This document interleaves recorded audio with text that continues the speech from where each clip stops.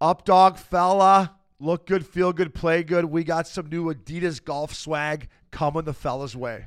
I don't know if any new golf swag would help your game, but I love it. Adidas is excited to introduce new offerings within the Go-To apparel collection that allows you to bring your style to the golf course. Not the traditional golf uniform, Go-To brings a fresh attitude to the game wherever you play. You'll look good on and off the course while enjoying all the technical benefits that let you play your best. Featuring streetwear-inspired style, the Go-To collection rewrites all the rules and encourages you to express your style through every swing. Explore the new Go-To collection on adidas.com/golf. Fella.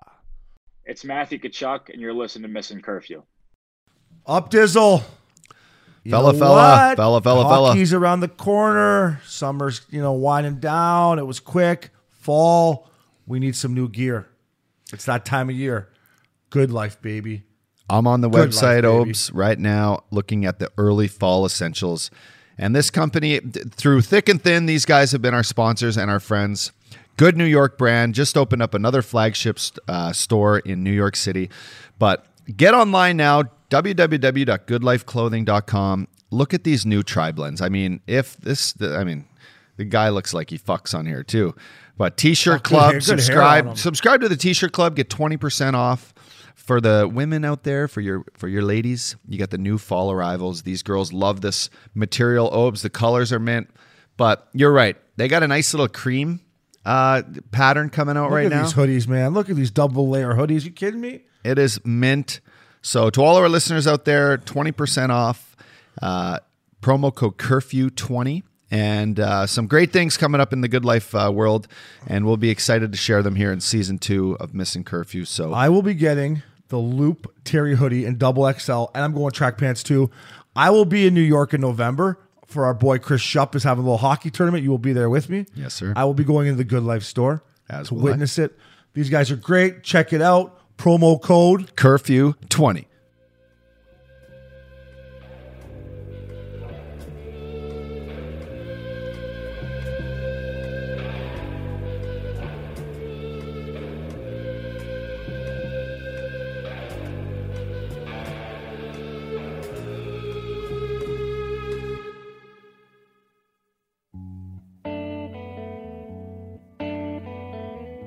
Ladies and gentlemen, welcome back to a fresh new episode of Missing Curfew. I'm Shane O'Brien. And I'm sitting beside you. I'm Scotty Upshaw. Pleasure to be back in here with you, fella. The Up Dog. And we're coming to you from Hall Pass Studios in beautiful Newport Beach. And our boy Broadway, Jimmy Scoops Hayes, as always, looking down on us. Up Dog? What's up, fella?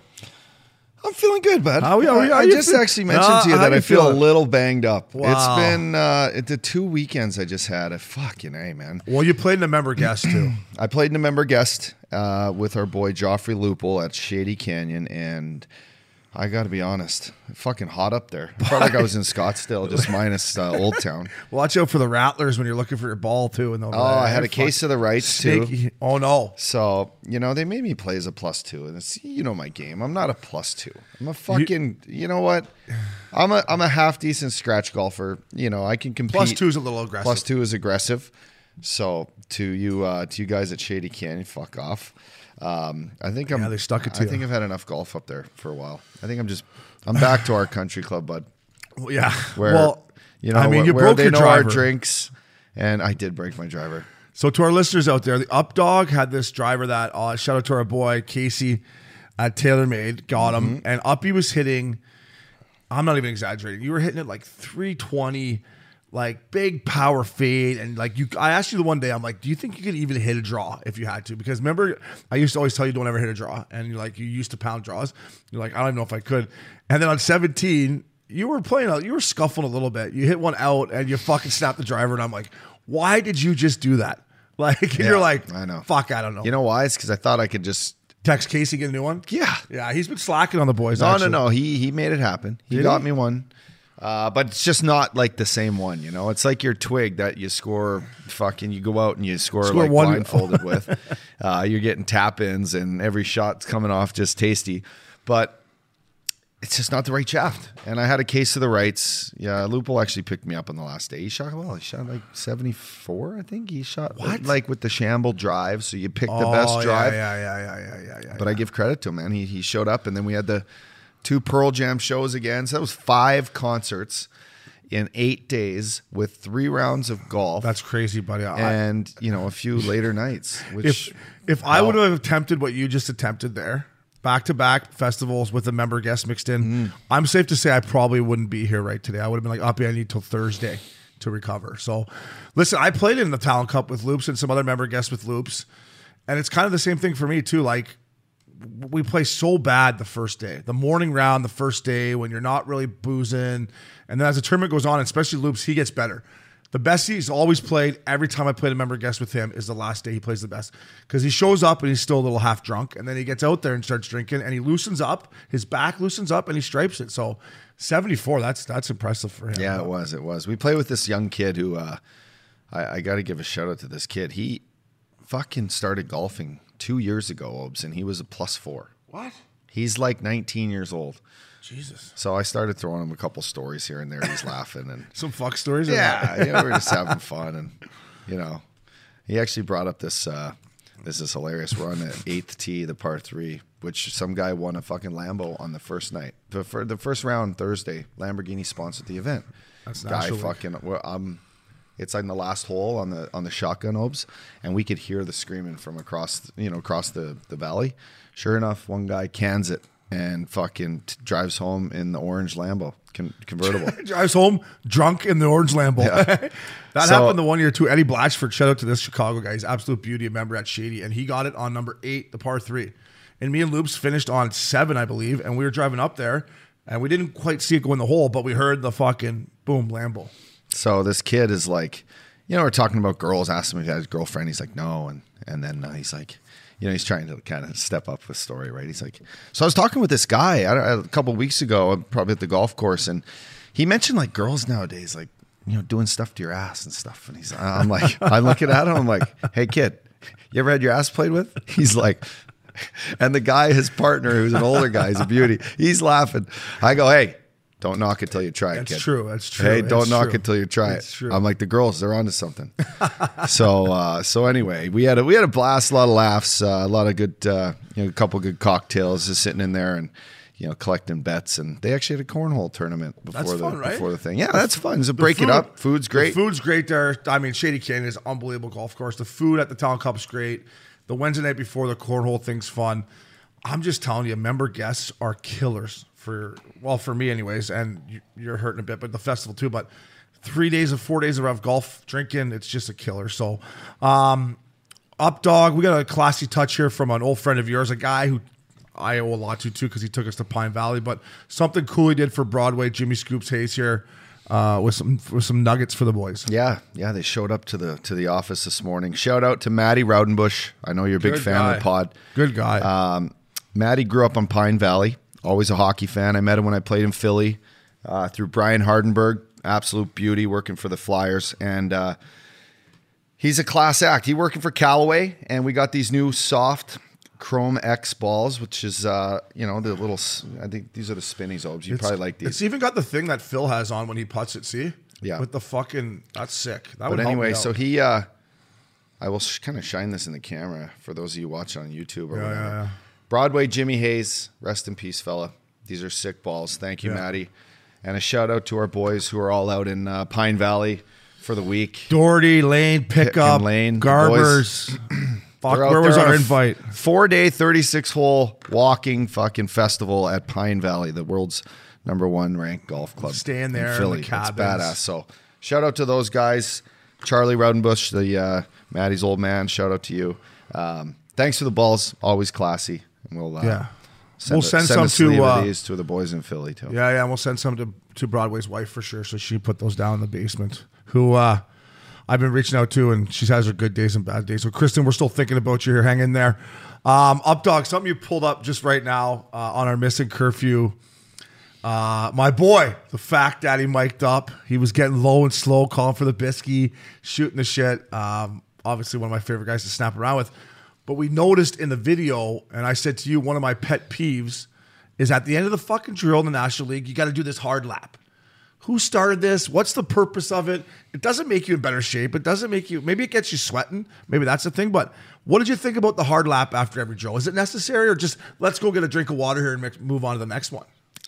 I think it's a moment for the coaches to all fucking kind of huddle up and talk about what they did last night or whatever. It's listen, for the fans listening, like in NHL practice, upbeat, keep it short, keep it fast.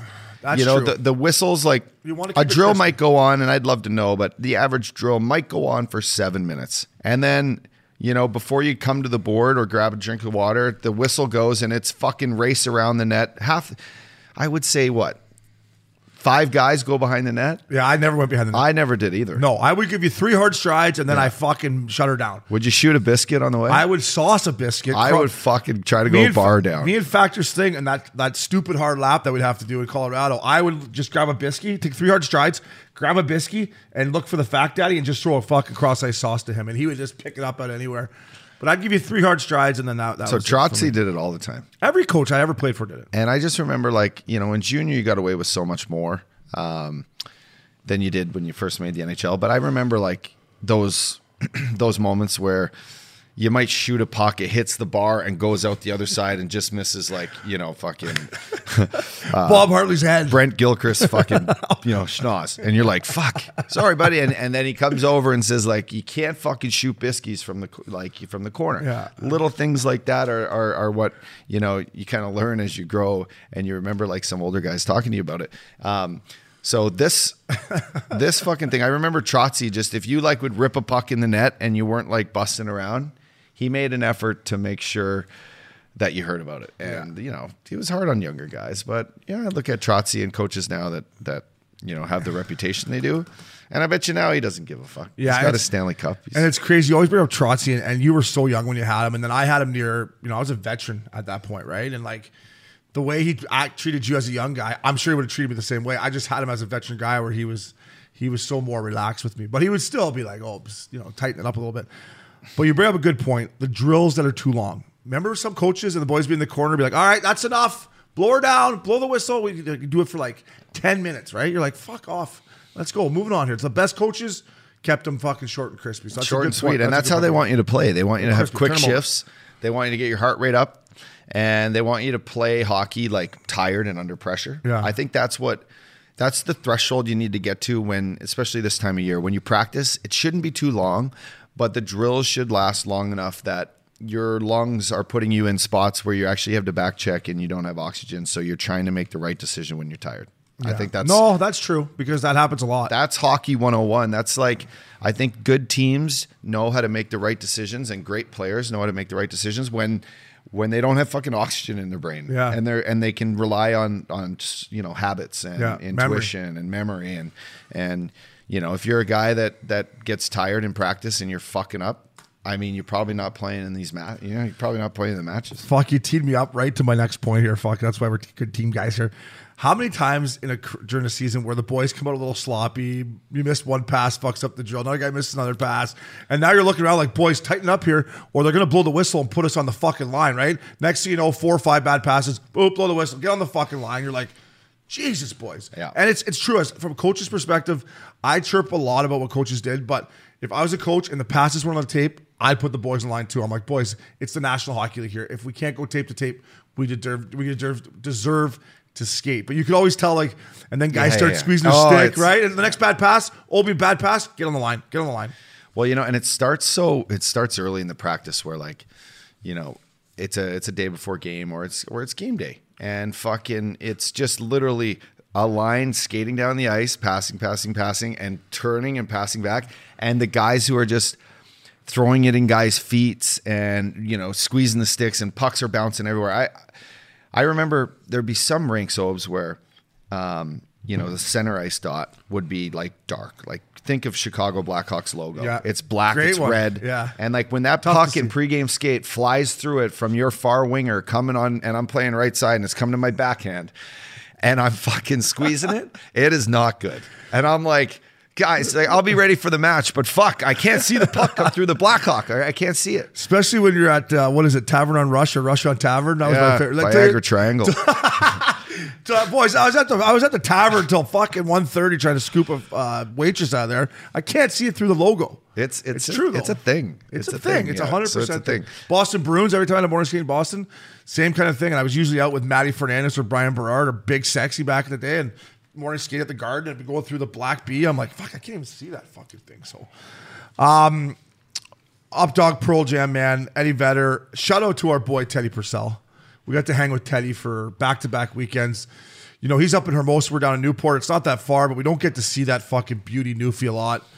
Man, what a guy. It's great. Yeah. What a guy, man. Like, what a beauty. He named his dog Vedder. He loves Pearl Jam more than anyone. So he made the trip down both weekends.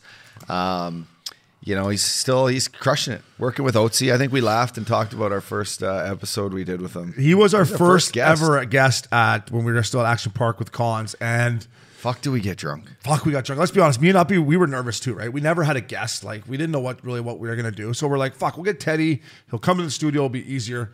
We bring a bottle of Blue Label up. We start crushing that. Cons, God love him. He got fucking drunk. He was talking the whole time. So the next day he's like, can't go out, boys. We're like, what? Come on. So we got to get Teddy back in. But it was just fun hanging with that guy, man. Like, he loves Pearl Jam. We totally. Yeah. We jump in the van after, we go have some drinks at the Goose. Wild Goose, what a spot.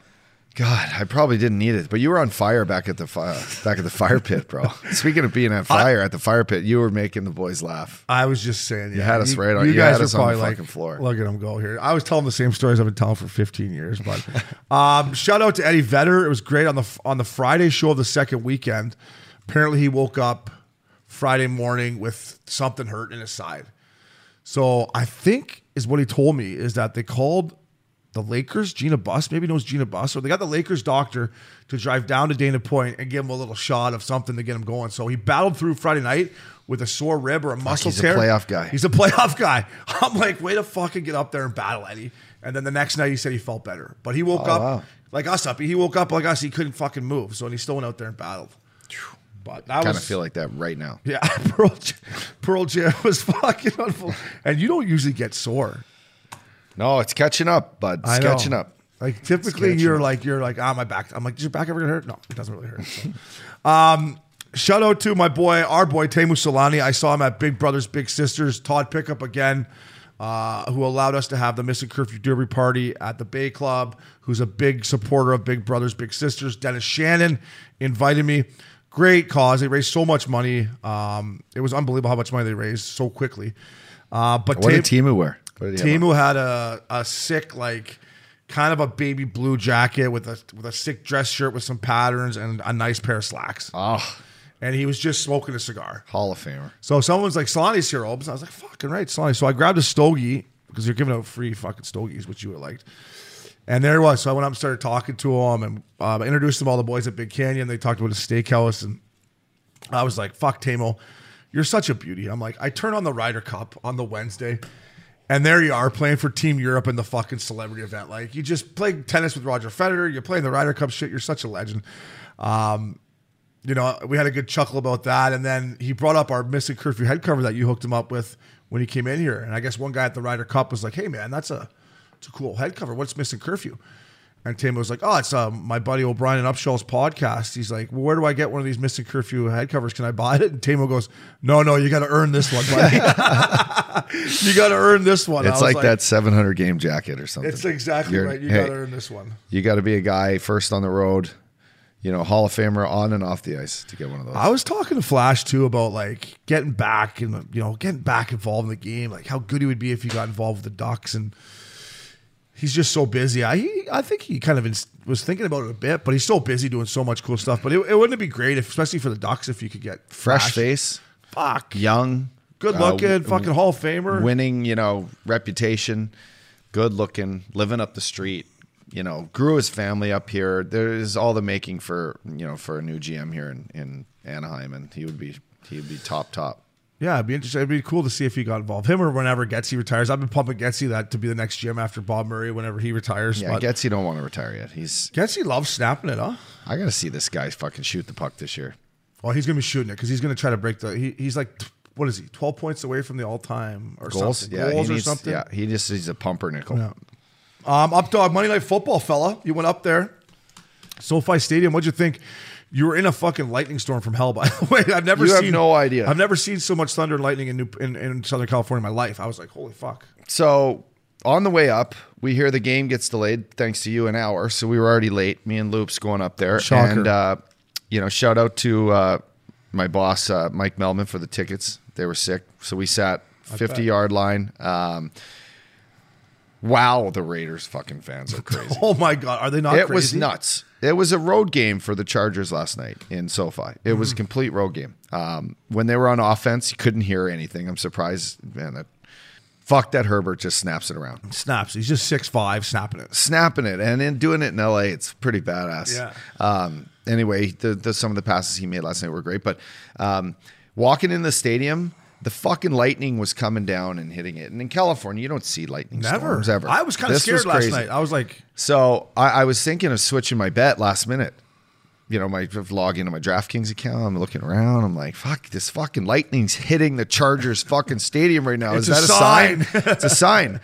So I didn't. And sure enough, we didn't even make a first down, the Raiders in the first half. Oh, they made I had one the Raiders first too. down. Fuck. So got on their second half and threw something in and did all right there. But did you? Smart. I should have hammered him you gotta second get in half. there. I should have. Yeah, get in there. You're at the You know game. what? But I was at the game, so I was firing up some chicken thighs on the barbecue and getting ready for dinner, and I fucking forgot. But Raiders fans are intense. For anyone out there who's never been to a Raiders game or had a Raiders team come into your stadium, me and Stu Bickle, Big Bix, who's coaching in Springfield now for I don't know whose minor league team it is, but shout out to Bix. He's a beauty. We went to San Diego Raiders down at Old Qualcomm Stadium. And it was a Sunday afternoon, and me and Bix got in one the night before, and we were going to the game. So we were like, all right, I'm like, let's go grab beers. And I'm like, can I get 2 beers? Because usually that's the rule, right? 2 beers per guy. And they're like, no, it's only 1. And I'm like, why is that?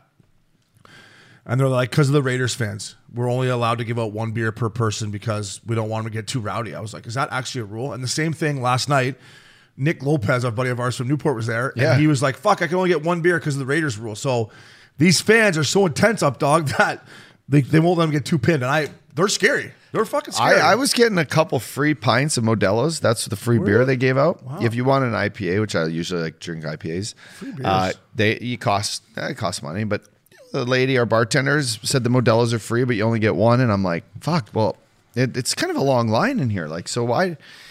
And then lo and behold, you tell me that after, and I'm like, that makes sense. Yeah. Because these guys were fucking ready to rock. I was like, someone's getting hurt tonight. Yeah, it's scary. Someone is getting hurt. I was like, when you guys, especially if the Raiders don't get on the board. I was like worried about you guys coming out there. Like the stadium in Inglewood and Raiders fans. I'm like, just get home safe, boys, is all I was thinking. So, SoFi Stadium. By the do way, you think there could be a hockey game ever in there or what? You think it'd be sick? Remember I said they will. And I want to just talk about the screen. 70,000 square foot screen that looks like fucking, like a face mask that you would put around like if you were a fucking superhero. It's crazy. The thing, I was sitting next to a guy I know, and he said that the thing weighs like, fuck yeah, 2 million pounds, 2.6 million pounds is what the thing is. And I tried to look it up this morning. I couldn't find it, but it's kind of, the engineering in there is all time. Yeah. It's so futuristic. And at one point, you know how you get in the restaurants nowadays, it's scan this for the menu. Mm-hmm. Well, the fucking ad on the TV screen up there said like, scan me, right? And I'm thinking, fuck, they're not telling us to scan it from here. And sure enough, I put the camera on the big screen over the field, and fuck, it catches it, and boom, takes you right to like their ad or whatever it was. Really? It was for like, I think it was for Verizon Wireless or something. But crazy that it's just, that's where we are. It has a super futuristic feel to it for sure. Yeah. When I walked in, I was like, the colors are so vibrant. The fucking unreal. Sound sounds great. I mean, it literally sounded like we were in a playoff game last night. Oh, I could tell through and it was the same when I went a couple weeks ago. The poor Chargers, the Cowboys were there. It was the same thing. There was more Cowboys fans than Chargers fans. And obviously with the LA Raiders used to be in LA, there were so many. But up dog, it leads us into our first segment. You brought these guys up, presented by DraftKings. Our weekly NFL picks. We did pretty good again. I got stung on the Sunday nighter. The fucking rain in New England. I should have changed my bet, but once it started raining and Belichick had Brady's number, and then I got stung on the Monday nighter last week. But good week for the boys in football. Your Buffalo Bills, once again, just absolutely shit pumped another team, Houston. 40-0. Yeah. That was a lock of the century. That's the only thing Buffalo has going good right now. I put that bet in Saturday night at the Goose, and I was like, give me my phone. I'm betting these guys. It was, what was the line? 17? I'm like, that's not even scaring me away. 40-0. And it shouldn't. No. So, shout out to the Bills fans who they got something to cheer for right now. It's on. And the Sabres are lucky that the Bills are good. Kevin Adams, which we're going to touch on Kevin Adams and the Eichel situation right before we bring our guest on. But let's just say he's lucky the Bills are good because people in Buffalo are not even worried about the Sabres right now. Updog Fantasy, I lost again. I'm 0-4. Factor kicked the shit out of me. You took an L too?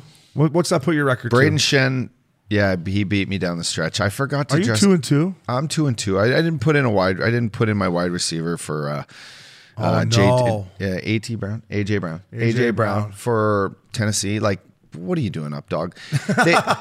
But like, can you not autofill a guy if he's hurt? Can we not autofill this shit?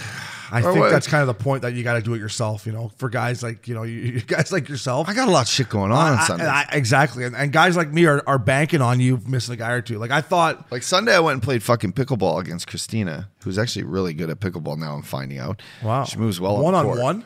We played a little one-on-one match. So it's like a baseline, like fuck fest. I used to do that with the beanie. Just hit her balls back. Yeah. But she can hit it. Like she's a tennis girl and now she's fucking picking up pickle and she's good. She played tennis. She used to play tennis, yeah. Oh, okay, that makes sense. Yeah, she can hit it. So, and then, I'm getting in my bets in the morning and I'm checking fantasy. It doesn't like exactly tell me on a pop-up screen that my guy's hurt. It just says a little O beside him, the smallest. Yeah, they don't make it easy. All right. They don't make it easy. They want you to fuck up. So Shannon, you're lucky because I would have probably got you. I would have snipped you. But yeah, it's a good bet. How about fucking Kyler Murray and these Arizona Cardinals? This Kyler Murray is fucking nasty. I wish I would have drafted him. Mac L's got him, I think. Who did they ragdoll this weekend? They beat the Rams. They beat statement game. And the Rams steamrolled the Bucks last week too. So that's there was one play where Kyler Murray was in one, and this guy he just moved his feet and went this way, and it was gone. Like the guy had no chance of fucking getting him. So, I'm just so frustrated with my fantasy team. I don't know what to do, Uppy. I mean, I made a fucking trade. Beckham sucks. Juju Smith-Schuster hates Big Ben. Big Ben looks like me in fucking Finland trying to move around out there. He can't move. I'm so in one. I don't know what to do. But Updog, Brady's return to Foxborough was a big story. It made me think, we played a lot of teams. We didn't just play for one team. We played for a lot of teams. Was there any time, your first time back to Philly or anything that, it reminded me of my time going back to Vancouver. I'll go first. I was in Nashville. I'm flying on the plane, playing cards with Leggy and the boys, and we're like an hour outside of Vancouver, right? Or maybe 30 minutes. We're starting to descend, and Brandon Walker's like, come to the front of the plane. I got to talk to you with Trotsy. And I was like, what the fuck? So Trotsy's like, Walks is like to Trotsy, so how do you guys want to handle this tomorrow morning? And I'm like, handle what? Like, what are you fucking talking about? They're like, well, there's going to be a pretty big scrum from, TC Carley from the Vancouver Canucks has reached out that there's a lot of media guys that want to talk to you in the morning. And I'm like, fuck off. Like, there is not. So sure enough, I go out for morning skate, come in, and Murph, I land, and I text Murph. Murph's a beauty. I go, Murph, is this true? He's like, yeah, Obes, there's some rumblings. Like, there's going to be some people that want to talk to you. And I come in, Uppy, and it is a fucking Roberto Luongo scrum. Like, there is fucking 50 people, cameras everywhere. And obviously, I went out the night before for a couple, right? I'm like, oh, I don't really need this. So it just blew me away. And I never thought that, it was obviously more for my off-ice stuff than my on-ice stuff as a Canuck. But I got to be honest, man, it felt pretty cool to come back to Vancouver and have those media guys care that much that they kind of make a big deal of it for me. So I thought about that in Brady's return. Was there a time throughout your career that when you went back somewhere, you're like, fuck, this is kind of cool? Yeah, no, I think that's super special too. And it's well-deserved, Obes. When you're a guy that, played like you did, you're playing in Canada, you were great with the media, like they loved you. You never gave them a boring interview. So they know fucking, hey, this is Obes' time to shine. Let's give him the fucking spotlight. He'll say something stupid. They probably knew you went out for beer, so they're probably like, oh, yeah, we can bring that up too. Yeah. I was lucky too early on. I played I played in Nashville, and media, fans, they welcomed me with open arms, whatever. But Philly was like where I really, felt like I was, almost like a local Philly kid for a while. Yeah. And they just, whether it was, the energy or just the way. Well, the way you played, they loved you. Yeah. And just always like being there and chatting with kids and fans and doing the whole thing, and it's all part about being a pro. And, crazy media in Philly, as we all know. I stepped back from it was actually a while. I don't know what the reason being. I think I tore my ACL in Phoenix the year I got traded, the next year. So I missed the Philly trip, which was kind of shitty because, you want to get out in Philly and play against your old boys like Loops and Carter and Richie. That's when you went to Coachella and you were using your knee thing with my knee brace. I had all the glow sticks on. Yeah. I had the girlfriend on my shoulders. I had the glow sticks and the around glow stick with the fucking brace that he's supposed to have on his knee. What a beauty. Fucking beauty. So, but then, going back to Philly, cold night, I remember, just like same thing though, nice little scrum for the game. Yeah. And then the game went on and I got a nice ovation to start off. Oops. And then fucking in the second period, I hit that Oscar in a very weird, odd way, and he got hurt. And then the fans just took a fucking 180 and it was on. They were booing me and throwing shit in the box. It was just full on. I still love him. Yeah, listen, I remember that hit. Listen, he needs to bend his knees. And I'm sure Princey's already pulled it up, but he will for sure. He needs to bend his knees, and he was right in that little danger area, and you just came in full up dog style. And, I hate hurting a guy. No, you don't want to hurt a guy, but you got to bend your knees out there. So they turned on you after that. Yeah, but the feeling of being back in like what you consider like a home or whatever, like these rinks become your home, right? So you always feel like you're going fucking back to a pad you used to live in, and it's so true. And like we were both suitcases, and like Vancouver was a special one for me going back to. But even like when I went back to Nashville or Tampa, Anaheim. Usually in Anaheim I was playing guilty, but thank God their teams near the end weren't as good as they were at the start. It's a hard game to play in, right? Because you got people you want to see, and you're playing against guys you know. And don't get me wrong, there's also an opportunity where you play with some guys you didn't like, and you're like, all right, here we go. Here's my chance, right? I'm going to get this fucking guy that used to drive me fucking nuts at the rink. I'm taking a run at him. And I'd even look at guys in warm-up that I played with, and I'd be like, who was that guy? Who was that guy? I don't know. I'm trying to think who I would have. There was a couple guys on my squads that not that I didn't like them, but it was like when I play against them, like fucking Ryan Kessler, for example. I love Ryan Kessler as a teammate. I love him. But when I played against Ryan Kessler, I wanted to try to shut him down. It was extremely hard because Kess was a great player, but he was one of the guys that when I played against him, I'm like, fuck, I want to get a good lick on Kess. Burrow, same thing. I love those guys as teammates. You can talk about the whole connection. Yeah, like that's how we were though. We when you play with those guys, you loved them, and then you play against them and you want to kill them. But that was their niche. Another guy I loved, Hornquist in Nashville. When I played against Horny, I wanted to kill him. Yeah. He'd come to the front of the net. I'd be like, fuck off, Horny. Like, cross-check him again. Daniel Winnick. I love Winbag, but when I played against Winnie, I was like, Winnie. Yeah, I love Good Winnie. call. But when I played against him, I'm like, I'm going to cross-check. I'm going to cross-check Winnie. I'm going to give him a cross-check. So it's always tough to come back to places. It's cool, but I just felt for Brady, and you could see in Brady's game in the first half, I've never seen him overthrow so many balls. Maybe because it was raining, but I think even him, I couldn't imagine what he was going through emotionally and being excited, and the adrenaline takes over. So I just thought it'd be fun to talk to you about it. Yeah. Going back to places. He finally got his taste back there, and the hug of the Bill Belichick hug at the end of the game was quick. It was quick. So it was quick. And then Belichick, I guess, slid in and talked to him afterwards for 15 minutes. Yeah. So. Which is cool. There's a respect factor there, but yeah, that's going into your barn and fucking stealing too. And you talk about the Flyers fans turning on you. His post-game interview, he was like, yeah, the Patriots fans gave me a warm reception, but in the second half, in the fourth quarter, they wanted me to lose. They were cheering for the Patriots. And that's sports. As they should. That's sports. Updog, our next segment is brought to you by our good friends at Good Life. It's called Dress Codes. We have talked a lot about, NHL players using their media, showing their personalities, dressing cool, saying what they want, showing people what NHL guys are all about. the Arizona Coyotes, your former team, has been the first team to officially come out and relax the dress code. Don't have to wear a suit.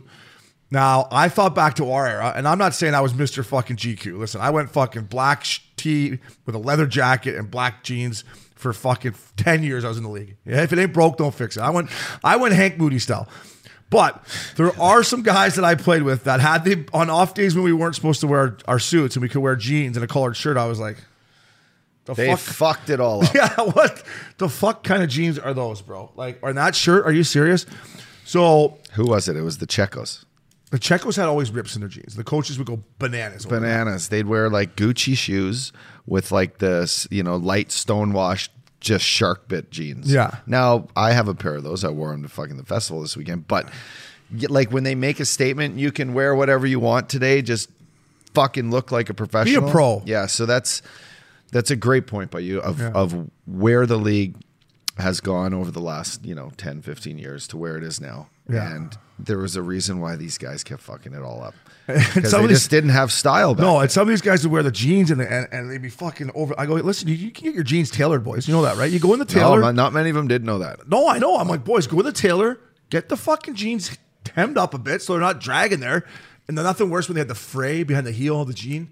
Because I'm like, that's not it, boys. You're Buddy, gonna how fuck many us. guys, though, you think you play with in your team that their wives bought all their clothes? All of them. Right? All the married guys mostly. Unless the Swedish guys, the European guys maybe, but the Canadian guys that were been married to their junior sweetheart, their wife bought their gear probably. Totally. And Jose Theodore, he had sick style. He had the sickest shit. It was old school and new school at the same time, and he was French, and he just rocked like long, sick flow. like kind of long, messy flow, tatties, fucking sick watches, and then obviously he knew everything about everything. He was one of where your to fa- go, Yeah, he was who one to of- text. He was one of your favorite guys. He right? was like one he of my showed best. you the ropes a bit. Well, right? yeah, 100%. Yeah, but he was a good running mate when I got there. Like That's what I mean. Yeah, and at that point you go, okay, I got some respect from fucking a guy like Jose who, now wants to be in the dinner crew, lining up golf after, or if we're in Phoenix, like making sure the guys have a good time, blah, blah, blah, blah, blah. He was that guy. Jovo was also the same. Jovo was a beauty back then. But there was just so many guys, Obes, that didn't know like where to go shop, what fucking kind of jacket they need to wear when they get like a day off. Yeah. Because sometimes you need to bring two jackets. One that you can wear like an overcoat over the suit, and another one that's just like fucking cool, sick collar. Yeah, bring the leather. I like to bring the leather on the road. I'll bring the leather on the road. Anytime I had the green light, I pulled out the leather. Updog, my question to you is, are these young guys now with all the Instagram, and you look like a guy like Austin Matthews, and even like when I follow teams like the Canucks or whatever, these young kids roll in, they got better. Do they have better style than we do? Because of Instagram, are they hipper? Are they cooler? Are they better than we were? Well, they're getting paychecks, so they don't Yeah, mind just that's ordering whatever they want to the door. They have access to everything more. I'm sure their Instagram is full of, ads coming in like buy this, buy that, buy this. Yeah. So Online shopping. I think their so access, yeah, we never had online shopping No. when we were 2000. Thank God. 2010. I would have spent even more than I did. Yeah, nor did we have like, DMs either. We didn't have that. Give ourselves credit for what I know, what but kind of work you know we were what? doing. If we would have had DMs, would have kept us in a bit more, I think? Or? Yeah, probably. Yeah, that would have been a bad thing. But I wouldn't trade it for anything. No, I'm not saying that either. But you know what? The kids, like, I'm excited. It's a new turn for sports. I hope that it gets attention. I hope that it gets highlighted when they walk into the rink, and other teams, like after games, when you see your buddy on the other team, they're like, "Fuck, you got to wear that today, huh?" Yeah. And then they're like, "Yeah, I mean, of course." Like, I walked into the rink. I said, hi to the security guard. I took off my clothes. I put my hockey shit on, and then 4 hours later, I put fucking clothes on. I didn't see anyone, and I walked out. Why do I need to be looking like a taxi driver? It's so true. Especially at home. If you don't go into the wives' room or family room, you literally don't see anyone except for people that work for the arena staff, like the security guys or whatever. You literally walk in, walk out. But it's so true, like how you get jealous. Like there's certain teams where I played for where you had to wear your suit every day on the road, right? And then let's say I played against you, and for example, in Florida you didn't, and I would see you on the road, and you'd have a jeans and a sick leather jacket on. I'd be like, fuck, I'm so jealous you can wear that. Like there's teams, Colorado with Joe Sacco, I had to wear a suit on the road every fucking day. So I would go to a movie, and I'm wearing a fucking suit. Like, right? Like, it doesn't make sense to me. So to Arizona, I think it's going to be a long year in the desert, but boys, distract us with some sick gear, get some sick sneakers, and a couple boys on that team, if you're listening, pull out a couple leather jackets for the boys here at Mr. Curfew, because Updog, you know I used to like to rock a leather. Sure do, bud. Right? Johnny V. So, Updog, this is a serious little, situation that's happened here. And listen, I like Robin Lehner. I think he's a hell of a goaltender. I like the way that he talks about the mental health that he went through, the ups and downs, how he wants to help other people. I'm always pulling for Robin Lehner, and I think he's a great goaltender. And I don't know as a teammate, but he made some allegations or some rumors or some comments from his playing career about painkillers and Ambiens being dished out like Tic Tacs, not needing a doctor's subscription, abuse of Ambiens. What were your thoughts when you heard it? I took Ambien when I played. I just think that some guys need Ambien to sleep with the travel and time zones and stuff like that. What are your thoughts on these comments? And did you ever see something throughout your playing career that worried you about guys, getting them without having prescriptions?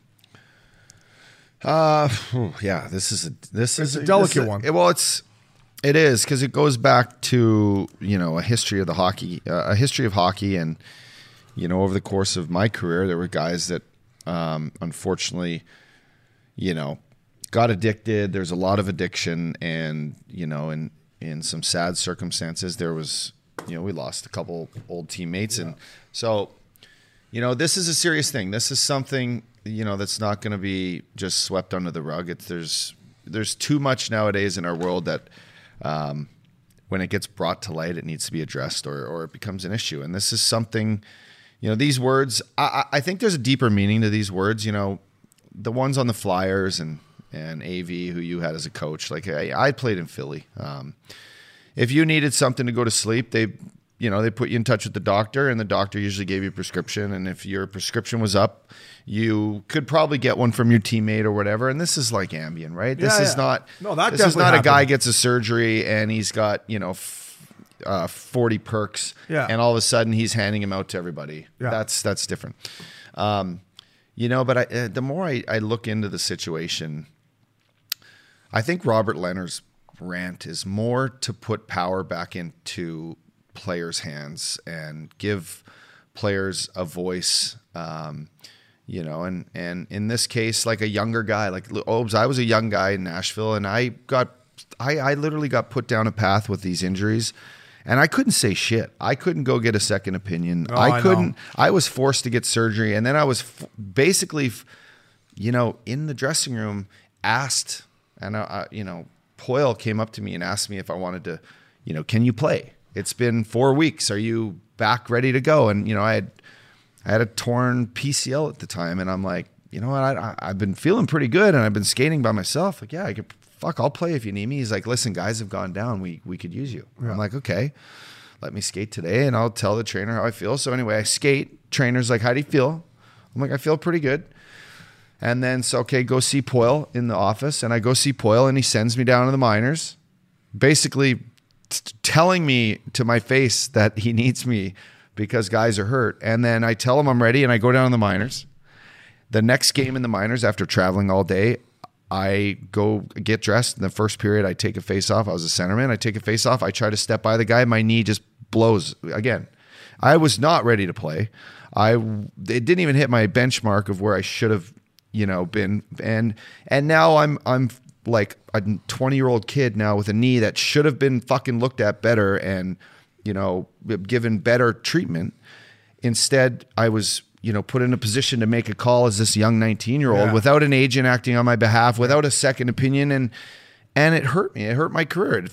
I had the same knee ruin, my chance playing for the Oilers at the end of my career, which, had I maybe had a different opinion. So I look at these comments, and to me, I think dinosaur, like the term dinosaur, hashtag Philadelphia Flyers dinosaur. It's like, will this ever change? Will this ever be something that a young kid is not going to go down a bad path, and he'll have the right to say, like, no, I'm getting this surgery. I'm not taking these pills because I have a concussion and I have headaches. Like, I don't want to take these pills, whatever. It just, we're so young. These kids are so young and their voice is not so loud. And, in terms of health and safety and the length of your career, sometimes you got to be able to stick up for yourself. And I think that this is what this is. You might and listen, you know what, Uppy, and that is 100% right. And we're going to finish off our segment where I'm going to ask you about a Jack Eichel situation, and it falls right into those categories.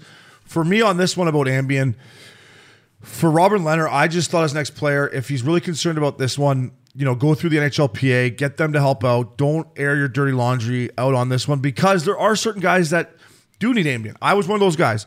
At the start of the year, I would go to training camp, get my physical, see the team doctor, say, hey, I need a prescription for Ambien. I would get my prescription. Then through the course of the season, if I was getting low, I'd go to the trainer. I'd say, hey, I need a refill on Ambien. Boom, it would be there for me. Does it happen that I'm on the plane and I don't have an Ambien? I go, up, doc, can I get an Ambo off you? Of course that happens. Was there some nights that, we had some drinks and then took an Ambo? Yeah, that happened. Should have we done it? Probably not. But it was the way it was. You got to find a way to shut the mill down. And there's certain guys out there that don't abuse it and just take it because you got to get ready to perform the next day. So for that, it's just careful. I don't want him to ruin it for everyone that actually needs it, because, Uppy, if you play a back-to-back game and you get on the plane and you fly in, it's one thing that you need to get some sleep before you play the next day. And the second thing, if it's happening more now than ever, we talked about it for 2 fucking years, what these guys have sacrificed, locking them in hotel rooms. You can't go out for dinner. You can't do this. You can't do that because of COVID-19.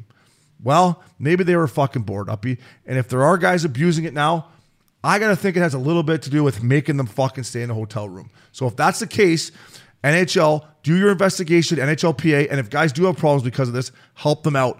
But throughout my career, I never got one without running it by the team doctor or the team physician. So, and second of all, the comments about Alain Vigneault, up dog, I've never, I was in AV's doghouse more than anyone. There was times that I respect him now as a 38-year-old guy looking back on him. I even respect him 2 or 3 years after I left Vancouver. My 2 years in Vancouver, I never seen him. He doesn't even talk to his players, let alone fucking force you to take an Ambien or a painkiller. So, I'm going to stick up for AV a little bit for the two years and a bit I played for him. I never once saw him do that. Maybe Robert Leonard did. To Robert Leonard, buddy, I'm not hating on you. I respect what you're doing. I just think on this one, just go through the NHLPA, and that would have been it, top dog. Yeah. But I think that the comments to AV are, to me, coming from Nolan Patrick, who's a new young kid on his team, who probably told him some stories about what's going on and why he struggled in Philly. And I bet you Robin sat with him and said, tell me about it. I was young in Buffalo and they fucked my ankle up. So that's like where, and he's probably sick of it. But and I will say this about AV, and maybe this Nolan Patrick kid went through it. AV can be a prick, and in the way of pushing you aside and not talking to you and not letting you play and giving you mixed signals. It took me popping off in the media and fucking going bananas to where he called me in his office and finally talked to me man to man. I'm like, why did you not do this a year and a half ago? It's been almost 2 fucking years and we haven't had this conversation. So AV, he sends mixed signals. So maybe that's what he did to Noel Patrick. I'm not sure. Ups. Yeah. So yeah. But up dog, not an easy subject to talk about, but as ex-players, I felt like we should touch on it. On a brighter note, we got some young punks, not punks, young superstars getting paid in Vancouver. Pettersson, 3-year deal. What did he get? 7.3. And Hughes went 6 years, 7.8. Happy for them. I think Pettersson, the 3-year deal, I think that's smart. I don't know why these guys don't do more of that bridge deal, because with the new ESPN deal on TNT, who knows what the cap's going to be in 3 fucking years. So I think that's a smart deal for him. My question to you is our boy Travis Green. He's got his guys locked and loaded. Oliver Ekman-Larsson, Garland picked up. Man, I'm excited for Greener. I hope Vancouver can take the next step here, and I really believe in Greener, and I know you do too. Yeah, no, these 2 kids are, other teams need to step up and get some of their guys signed. But Pettersson, Hughes, 3 years for Pettersson, who's proven, his points per game obs are up there with some of the, the best players in the league. Some of the guys that are maxed out deals and long-term deals. I think it works, for both sides where, Jim Benning is Jim Benning has these guys signed just right up until his deals. Yeah. So this is why not? you know what? I'm in it as the manager. You guys are my young players. I drafted you. I'm going to take you right to the brink here so it works with our salary cap, and fucking who cares what happens after. But you guys need to be my guys now. Yeah. You guys are my highest paid players, and you got to play like it day in, day out. The bridge deal, it's prime time for a guy that's a gamer. I mean, you know what? You're going to get qualified at just around $8 million. You're going to have arbitration rights, so they're not going to fucking screw you that much. And quite frankly, you can play this market like a LeBron James who's going 1-2 year deals everywhere. Where you know what? If things aren't working out in Vancouver, you can move. If they are, you are going to sign for more than what you did now because you help them here. Yeah. So. I think Hughes, and you watched this kid all last year. He's world class. He moves the puck better than fucking half the D-men who played the game their whole life. And listen, offensively, like you said, he is gifted beyond belief. Defensively, he has some room to improve, but it's hard to play defense in NHL, especially if you're a smaller, undersized guy like him. I think Oliver Ekman-Larsson will help him. They brought in a veteran guy like Luke Shen, who fuck good on Schenner. I thought he was out of the league 5 years ago. 2-year deal. Now he's got Stanley Cups and fucking 2-year deals. And holy fuck, Schenner, good on you, buddy. But for Pettersson, I made a comment a couple months ago on the program with Dan and Randeep, my boys in Van City.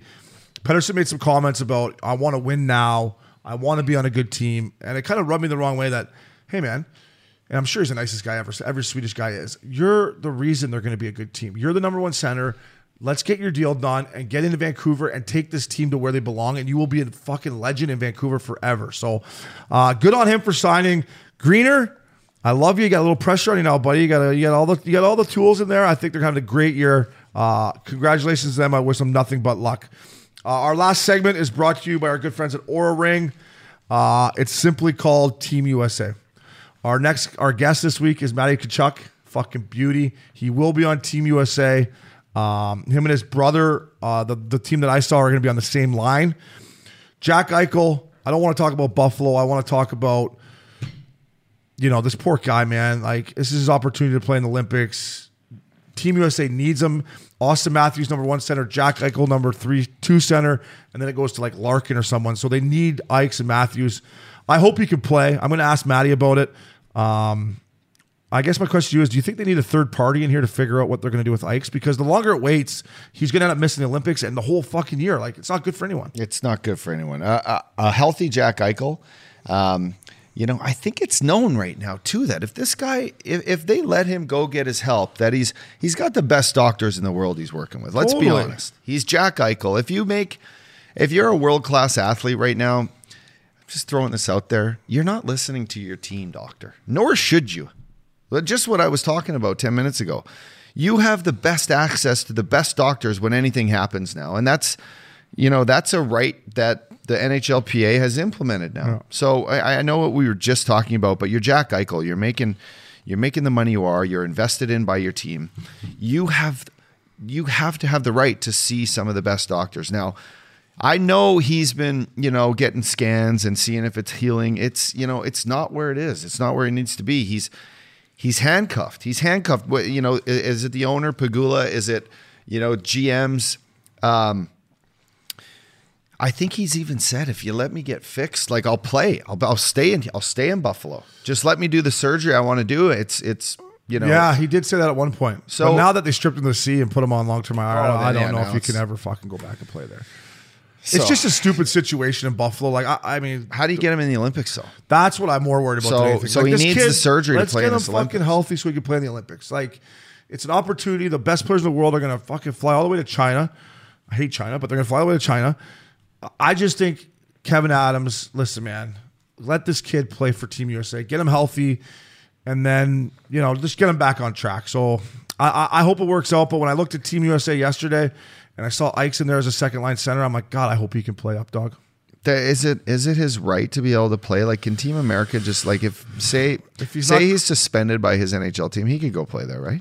He would have to get some, different insurance probably for his contract if he got hurt and stuff. That totally would be the probably part that's a little. I mean, bit. he's. That's a weapon that they need on their team. Big time. That if you look at Team USA, we could pull it up here. Their back end is solid. The two Tkachuk brothers. We got Matty coming on here in a little bit. I love Brady Tkachuk. I can't wait to talk to him about why the fuck the Sens have not signed this guy yet. Down the middle, Team USA though, they got Matthews, Eichel. I've seen lists that have Larkin as their third line center, then some that have JT Miller, who's a winger. But if you're going to try to beat Team Canada, when we got McDavid, Crosby, Point, O'Reilly, you're going to need Jack Eichel down the pipe here, right? They got a stocked lineup here. Their D are good. Look at their D. I might, you know what? Yeah, their D are great too. Seth Jones, Werenski, Quinn Hughes, Carlson, McAvoy, Fox, Krug. Yeah, their D are good. They're just a little thin up the middle. I like Matthew Tkachuk, Brady Tkachuk, and JT Miller. I like him with Jack Eichel, kind of. Yeah, no, we'll ask. I mean, you got Brock Besser up there right now on this one I'm looking at. Besser's a pure sniper. And Kyle Connor's nasty. So Kyle Connor's he can almost take Johnny Hockey's spot on the first line. That Kyle Connor can shoot it. He can flip it. So are you excited they're going now? Like that they're actually going to be there? Yeah, I mean, it's great. It's great for us. Yeah. I mean, fuck, we'll be watching games at noon over here. Just waking up. Pinned that fucking wild goose watching games. Yeah, we'll be sitting in the studio. Yeah. We'll be watching, we'll do some live Olympic events, and it'll be awesome. It's just awesome that these kids, because a lot of them have grown up and watched their favorite players play in the Olympics, and they haven't yet been able to. Yeah. And I mean, this is a big thing. This is a big thing when you get to go and represent your country, and let's just hope that there's fans in the building. I guess that's what I'm saying, and that maybe is my message to Kevin Adams. And listen, he doesn't know me from a hole in the wall, so I know he doesn't give a fuck what I think. But it's almost bigger than just even the Buffalo Sabres and Jack Eichel. Like, move on, and it's a good time for Buffalo to move on. I know you want to get the most you can for a superstar player. I get it. It's going to sting either way. Like, you just have to hope Owen Power is going to be the next Victor Hedman, like everyone says he's going to be. But for Jack, I just want this kid to get out there and play hockey, man. Get healthy, play for Team USA, and get him back on track because it's good for hockey in the States. It's good for the NHL, and you need Jack Eichel healthy playing. So I just hope that when we do watch the Olympics, that Ikes is on that team because that Team USA is a bit of a wagon. Like, it'll be fun to watch them play. Yeah. So, and if it's the owner there, Pagula, wake up. He's, it's Jack Eichel. He's your franchise right now. You know what? You got to take care of this kid because it's going to ruin your franchise if you let this fall out of control. They've already so figure it out. Yeah, they've already fucked it up enough. So, Up Dog, always a pleasure doing the weekly rundown with you. We got an old pro, an old soul, but a young superstar, Matty Tkachuk, coming at you next. It's been a great start to the NFL season, and it's only getting better at DraftKings, the official daily fantasy partner of the NFL. DraftKings is putting new customers in the center of the action with a free shot at millions of dollars in total prizes. Get in on the action now. It's simple. Just pick your lineup, stay under the salary cap, and see how your team stacks up against the competition. Feel the NFL action like never before with a free shot at millions of dollars in total prizes. DraftKings is a safe, secure, and reliable. And the best part is you can deposit and withdraw your cash whenever you want. Download the DraftKings app now and use code CurfewKings. This week, new customers can get a free shot at millions of dollars in total prizes. Enter code CurfewKings to get a free shot at millions in total prizes with your first deposit. Code CurfewKings only at DraftKings, the official daily fantasy partner in the NFL. Minimum $5 deposit required. Eligibility restrictions apply. See DraftKings.com for details. Up Dog, Canada Dips, baby. I got a lip boomer in right now. I think I got, let me check. What do you got in the pocket today, Oaks? Check what I got. Oh, yeah. For the Broadway, I got the tangy citrus flavor because you like that and the mango, remember? You know what I love about these tins is that you can just snap it. I feel like I'm in junior hockey here again. Hey, just snapping it around. And, yeah, man. You know what?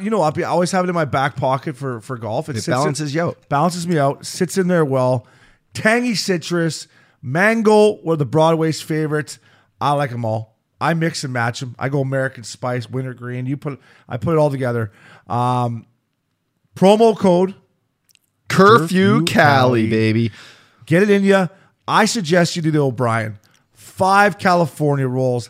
So 5 times 5, 25 tins coming at you. Promo code Curfew Cali. To the Canada boys, thank you for everything the last month. You guys have been solid. Good team guy, glue guys. Up Dog, Lip boomers. www.canadipcbd.com. Promo code Curfew Cali. Curfew Cali.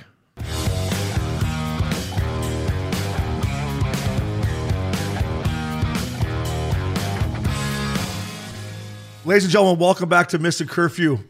Updog, always a pleasure snapping around with you, buddy, in the rundown. Fucking NHL hockey start next week.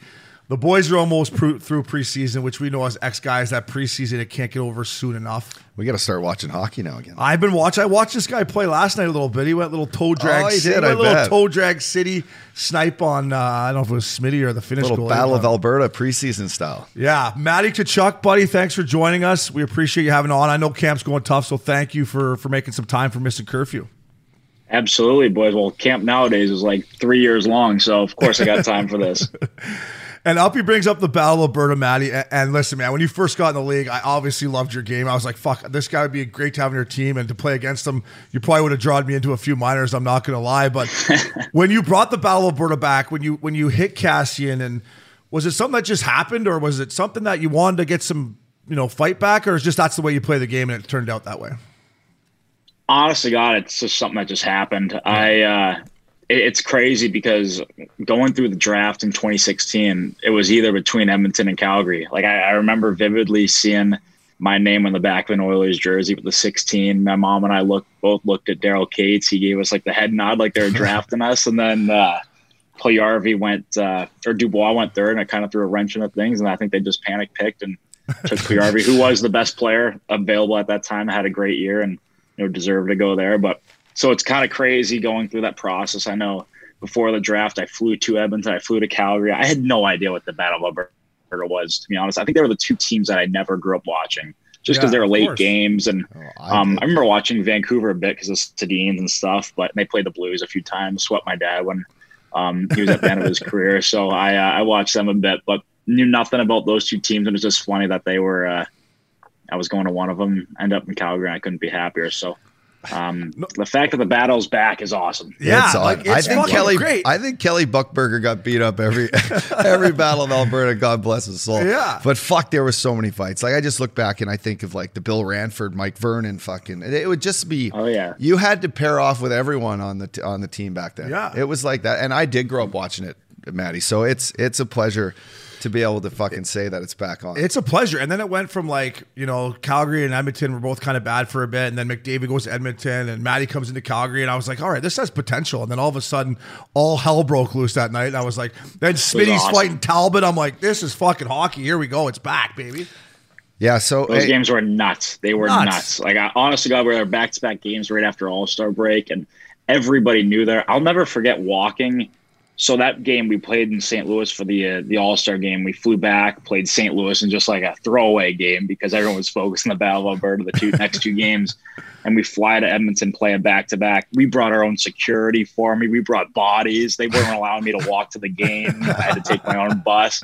They had me walk. I walked the pregame skate, and fans were already right there at all the signs and cameras and all the bullshit. So I had to take my own bus to the game, which was pretty funny. We're staying in the hotel that's in the rink, basically. So it was, those games were, I think in like a few years, once it starts to die down maybe a bit or whenever, I'll be able to look back on them and I'll laugh. It was a good time. It's all fucking great stuff. So you have 105 PIMs your first year. And I remember vividly the hit on Cassian. And I hardly tweet about anything. I fucking hate Twitter. But anyway, I jump on Twitter and it's like two angles, Matty. If you just it's just prime time coming down and finishing a check. And I've did it 1,000 times. It's a hit that was when we played Matty, it happened 1,000 times. So I break it down and I'm like, this is fucking like hockey 101. But he absolutely buries a guy, and now it's on, right? So I tweet something like this, and Kelly Chase, he writes me, right? And he's like, up dog, you shouldn't be saying anything. I've seen you do this a million times. And he's like, Matty could take care of himself. And so this is what he says to me. And then sure enough, and we always talk about young guys having respect in the league. Sure enough, fucking you step up. And it changes the whole way you get viewed in the league and how older guys look at you, how much respect and space you get in front of the net. So I guess leading into, that game, knowing that it's time to step up as a young guy, what was that feeling like? And like, it's changed probably how you get treated in the league right now, because you bring it on both ends, leadership, scoring, and fucking you can fight. Yeah, well, I mean, I think that I don't know if I really looked at it as one of those things that I had to do it. Like, I wanted to do it. Like, I mean, I don't fight guys because I feel like I have to. Like, I'd want to. So I do remember, though, like, I wasn't worried about that game. We had the Blues to take care of first. I'm dead serious when I say this. Like, probably in the back of my head, I was thinking about that game. But playing the Blues first, we fly on a back-to-back, like I said, to Edmonton. Remember that next day, for some reason, before my nap, I was like, I want to do this. Fuck it. And YouTubed or hockey fights, whatever, some of Cassian's fights. And I'm like, oh, he fought Brow. I played with Brow. I've seen him fight a couple times. Let's take a look at this one. Poor Brow. He just got fed with a couple lefts. I just remember shutting the laptop. Yeah. Like, all right, boys, we're fucked. Yeah, I know. No, Matty. The hockey fight thing's a dangerous thing. I did it too. When I was young in the league, I'm like, oh my God, that guy he pumped that guy, fought that guy pumped me. So, but I've seen Brow fight when I played with him for 2 years. Like, honest to God, one of my favorite teammates, and he had a couple good ones. He's a tough guy, and I was like, yeah. Oh boy. No, I give you and Matty, I love that you're like, I want to do it, because that's, if you don't want to do it, I told guys that tried to fight, I'm like, listen, you don't have it in you, buddy, then don't do it. But you want to have it in you. But still, Cassian, man, like he's a fucking tough guy. And I remember when you went out there and you fucking dropped your stuff, I was like, I was already a fan of you, but when you did that, like Updog said, as an ex-player and a veteran guy, I was like, I mean, there's nothing you can say to this guy now. Nobody on Edmonton can chirp you because you went out and fought the toughest guy on their team. Yeah, no, and it was honestly, looking at big picture, it was just kind of the start of bringing the rivalry back, like you guys said. And I wouldn't change one thing that's happened in my career so far, and I wouldn't, do it any differently. So I'm happy that was one of the ways to bring that rivalry back. And I love playing in Edmonton. Like, even in preseason, they hate me. Yeah. It's awesome. Yeah. And they're really fun games, but those two in particular, the goalie fight game was awesome. It was, even though we'd lost it, everyone's going to remember that one forever too. So good times, boys. Good times. Hey, you made my whatever Tuesday, Wednesday night in Newport Beach. I was firing up some chicken.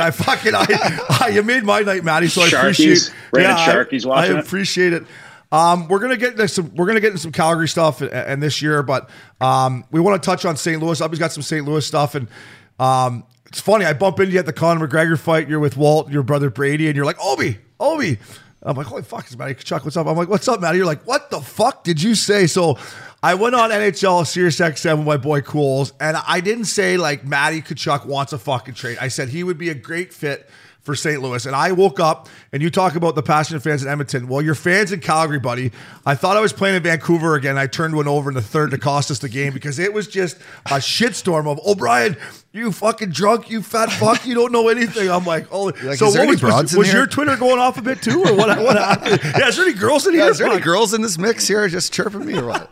She's cute. Was your Twitter going? Boys, I get like texts from the PR guys, the managers, fucking players. This is like June 4th. Like, I just golf. Like, it's 2 weeks after the season. Like, sorry, bro. Let me go have a couple margs in golf. Like, boys, I don't need this right now. Like, this is. And then I looked to see what happened, and it was harmless. Like, you know how Twitter is. It's you could take any quotes from anybody, and social media is too much for me these days, guys. But that's just a perfect example. And I obviously knew kind of what you were going at, but yeah, Brady and I were a little liquored up in Vegas. Otherwise, we wouldn't have said too much to you about it. But we had to. It was perfect. That was funny. Buddy, no, my dad loved it. My dad. Oh, I bet, Matty, you handled it, buddy. You handled it like a pro. Because then, honestly, man, I didn't know you then, right? Like, and I was like, I kind of felt bad. I was like, fuck, I love this kid's game. Like, I don't, like, exactly. It's June. You're playing golf. I don't need this kid having to answer fucking questions about, like, I just thought as an ex-guy that's doing media, I love the St. Louis Blues. I love Ryan O'Reilly. Fucking Matty Tkachuk would be a great fit. That's all I said, and it just went fucking everywhere in Canada and Cowtown. So, thank you. You handled it amazing, buddy, the way you came up to me, because I did feel like a little bad about it, fella. No worries. That was trust me when I say this, there's been a lot worse on social media throughout my career. We were just looking for a couple scoops. That was nothing. That's a Tuesday. That's just a normal Tuesday for me. So that was, no, but it's pretty funny. What's it like to be in? Just bring back the Vegas part. What's it like to go to Vegas with your brother, who's a stud too now, and your old man? Like, who's leading the charge walking through the hotels there? Well, it was my dad, my brother, and my uncle, my dad's brother. We kind of treat it as my dad's Father's Day / 50th. Like, he's turning 50 one of these years. I think it's this coming year. So we treated him for his little 50th. So bring a +1. He brought his brother and me and my brother. So it was perfect. 4 of us. Noah Hannafin came, brought some buddies, brought his dad. It was just a great crew. And so since it was his treat, we planned most of it. But he still got that swagger. Like, he walked back in there when he was playing for the Coyotes back in the day with Talk and JR and those. Like, he still got a few hookups. So we land. Gosh, trying to think of the quick itinerary without boring you guys. I mean, we flew out from Boston on a Friday morning at 8 a.m., which is 5 a.m. in Vegas. The TOs were flowing on that flight. So we land, we go right to a quick in and out at a pool. Just, it was 100 degrees. Got to get it some sun. Hit the craps table for a bit, for a little bit. And then went to dinner. And honestly, the night wasn't too crazy because we want to save it for Saturday and hit the sports book for a bit. But to answer your question, I think my dad's still got the swagger walking around there. It's not my and Brady's show yet. I think they're still the same sheriff in town when we go there. So that's awesome. we had a blast. But it was quick. We flew in Friday, left Sunday morning. But Obes, that's spectacular. That's unbelievable. Like, Dude. I've never gone to an MMA fight. My brother's a huge fan. I'm honestly not a huge fan, or I am a fan, but I don't watch it as much as he does. But I can't wait to go to another one soon. That was unbelievable. Yeah, man. When I'm a diehard UFC guy, and obviously as an Irish guy, I love McGregor. And it's been so long since I've been in a barn with people because of COVID, right? But when he walked out, Matty, and they played that Irish fucking jig that he comes out to, and I was like, here we go. It's on. Like the goosebumps, and obviously the fight sucked because he broke his leg. But yeah, it was a spectacle, man. It gave me chills up. Highest paid athlete in the world. Just off of shitty whiskey. Yeah, shitty whiskey and a couple leg kicks. See you later. I was gonna say without that whiskey though, he might still be winning. I think he's hitting the pack it in button, but that's all right. I probably would too. He's been living at the Beverly Hills Hotel. He's getting treatment rehab out here, getting pinned at the Beverly Hills Hotel every day. I was like, fuck Connor. They got a nice pool there. They got a nice brunch. He lived there for fucking like 3 months after the fight. Let me bring up your old man and St. Louis. I've often talked about Steiner on here, who we love and I love, and you look up to him too, being a St. Louis boy. But you grew up in such a hockey town. Almost every fucking guy that plays in St. Louis either married a girl from there or lives back there still. It's that fishbowl mentality. Everyone loves hockey. Everyone loves sports. The Cardinals have been fucking on fire. But you grew up as a little kid in like the rink, hanging out with your old man, watching him have beers after wins with his buddies. Yeah. Is there anyone like you looked up to? I mean, you had Prongs, you had McGinnis, you had Brett Hall on your teams. You had like all-star, legendary Hall of Fame teams in St. Louis. So you got to look up to these guys. What did that mean to you as a kid and to your brother Brady and just like, when you see older guys on your team now, like Troy Brouwer and I'm just bringing up Brow. I play with him too, but I love when these guys bring their kids into the room. And just what did that do to you as a young kid growing up, and like how did it evolve you as a person and a player? Well, to answer your last part first, like when I came in as an 18-year-old, nothing was new to me. And I think that's one of the main reasons why I was able to come in like very seamlessly. I'm not even talking on the ice. Like on the ice, that stuff's going to take care of itself. But it's more, as an 18-year-old, like what do you do for, team parties or on the plane, or how do you treat the trainers? I knew all that before anybody else did. I think that was probably the thing that helped me the most. And going back to who I looked up to, when I played in Arizona, he's the captain, he's the man. He was only there for the first 3 years of my life, but him keeping in touch with all the guys since then. For example, we saw Rick Tocchet when we were in Vegas for that fight and hung out with him one day. JR is one of his closest buddies who is in an absolute riot and is one of my favorite guys. And then going back to St. Louis, Doug Waite, for example, we were in St. Louis with him not too long ago. What an absolute legend he is. And Al McInnes, you mentioned as well. He's one of my favorite of my dad's teammates. And that's not even getting into who lived at my house. David Backus, Phil Phil McRae, Lee Stempniak were all guys that lived with us for at least. Stemper's a beauty. Yeah, and honestly, 3 times. my brother and I like those guys more than my dad. Our dad was just a dad. He wasn't a. He was a guy just going out there snapping a few draws back, would maybe get a peeper goal every once in a while. But Lee and David Backus are the new studs coming in with Oshie and Berglund and Perry and all these guys. So, honestly, I think that off the ice it helped us way more than on the ice. But having a guy who scored 500 goals and played over 1,000 games doesn't help or doesn't hurt to have in your corner when it comes to the on ice stuff. Matty, man, that's a great point that you just mentioned about being 18 years old and being around the game your whole life and stepping into an NHL dressing room and being like, okay, I've been here before. Because a lot of young guys I played with on the ice, they seem fine, right? They could play the game. They had some growing pains on the ice, but then in the room and on the road, and you could see like, they're having a hard time fitting in. So I've never looked at it from a perspective of a guy whose dad's played, but that's a huge advantage to feeling like, okay, I've been here before. Like, I'll respect the veteran guys, but I'm not intimidated of how to be an NHLer and be in the room.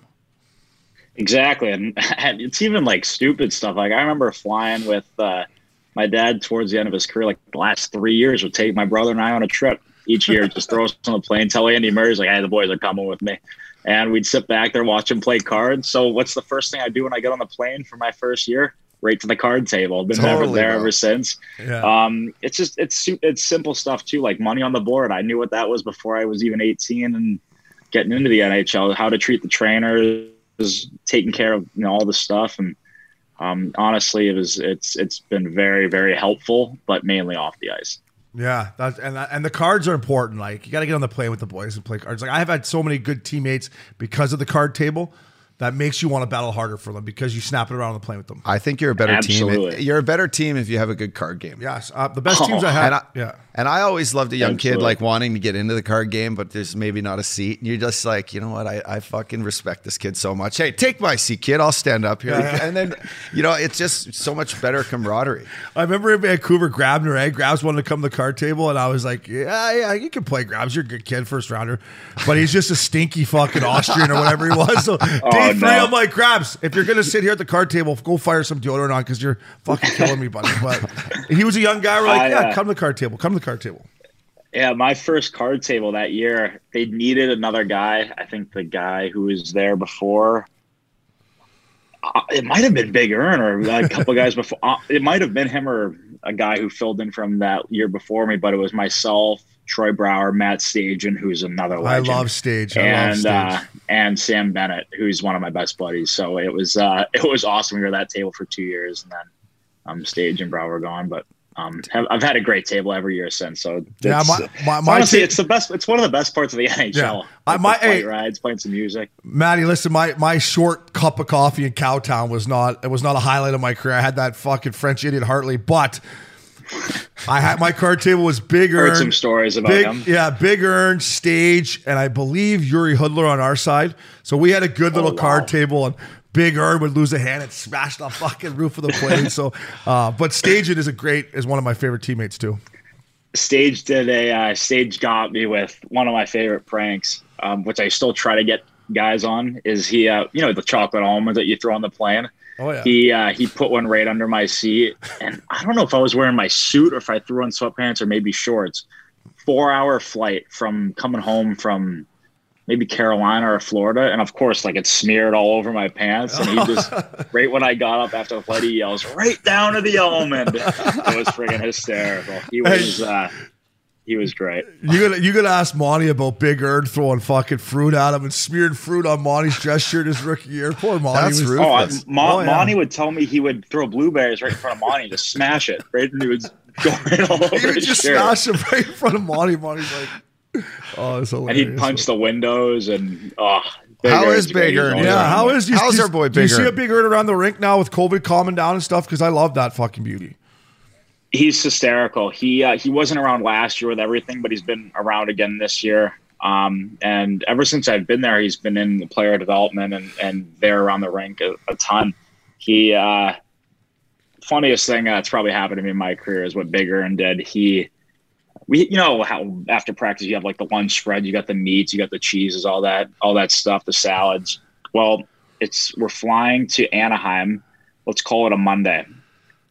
I fly. We were at the rink practicing. We fly there Monday, play them Tuesday, day off, and then maybe rookie dinner on Wednesday. Well, I'm getting in the cab going to we're going to Big Dean's in Santa Monica, and I'm going to pay the cab driver, whatever it is, for the ride. I go into my wallet, and in between two ones, there's a huge piece of roast beef that he just threw right in my wallet. And he threw it there on Saturday, the day before our home game. And it's been sitting in my wallet. And he's so greasy that he put it in between the two ones, knowing I would never like spend two $1 bills American. The bill was like, whatever. And I needed to use it. And Monty's in the cab with me. He couldn't stop laughing for the rest of the night. And he goes, "Oh, I know exactly who it was." Texted Big Earn.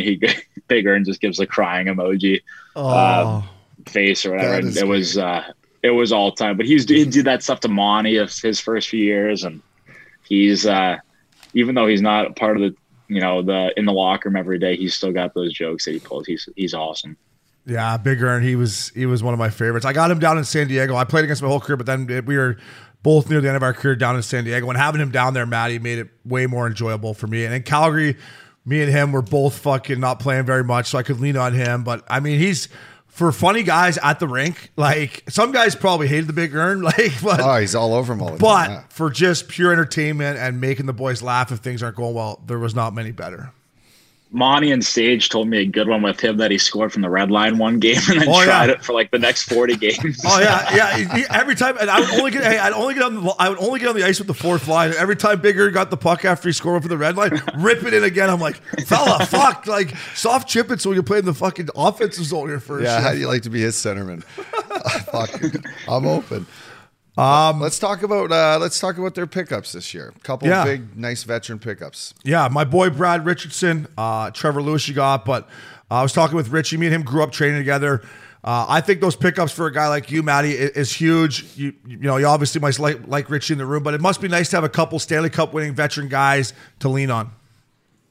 Absolutely, and they know what it's like playing for Darryl and the way he likes to play and how to have success playing for him. And like you said, just being on winning teams. And we have Blake Coleman, again, as somebody who's won back-to-back years. And we've got a lot of guys that have won before, whether it's 10 years ago or recently. So it's nice to have as many Stanley Cup champions as you can.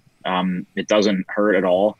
A lot of veteran guys, a lot of big personalities, which I really like as a personality too. Like I love having guys to shoot the shit with and that are, lively and like to have some fun and are great guys there. So we've had a great team right now on the ice, off the ice. We've had a lot of fun and lots of big personalities, which excites me for the rest of this year. Yeah, Richie said the same thing. I checked in with him last week. I said, "How are the groins doing, buddy? Are they barking or what?" What he said, "Yeah, I had to take a maintenance day." And then he said the same thing you said, Matt. He said, "Great fucking guys here.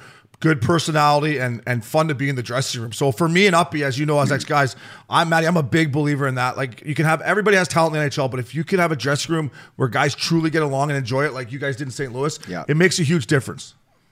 Huge. And just even something like this, we today we've got a day off or a practice day in Winnipeg, and pretty much every single person on the team went together for lunch after. And so it's just little stuff like that that's been a blast to be a part of, even though it's been so short so far, but it just excites me for the year. You talked about Daryl Sutter. I love this guy. I love this guy's post-game thing. Uppy told a story about him when you guys first hired him, about him fucking hitting his head on the bus to try to get the boys going. What's he like? And do you ever catch his post-game press conference and have a good chuckle? Because, Matty, they're my favorite thing in the world right now.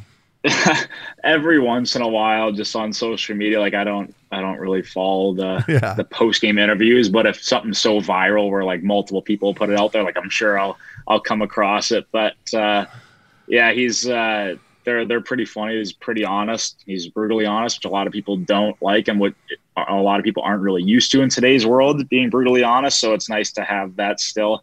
And Uppy's story about the head off the bus. I've heard the head on the plane looking back after a loss. If a couple of guys are playing some cards, or whatever, banging it off the glove department or whatever it is. So Matty Lombardi, I've heard those two. I haven't seen him yet, but I've heard about him. But for you, Matty, like he's an old school guy. I think tree living.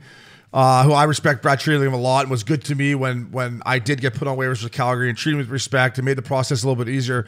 He brought it in to spark you guys, but when I thought about it, I was like, well, you're a perfect player for him.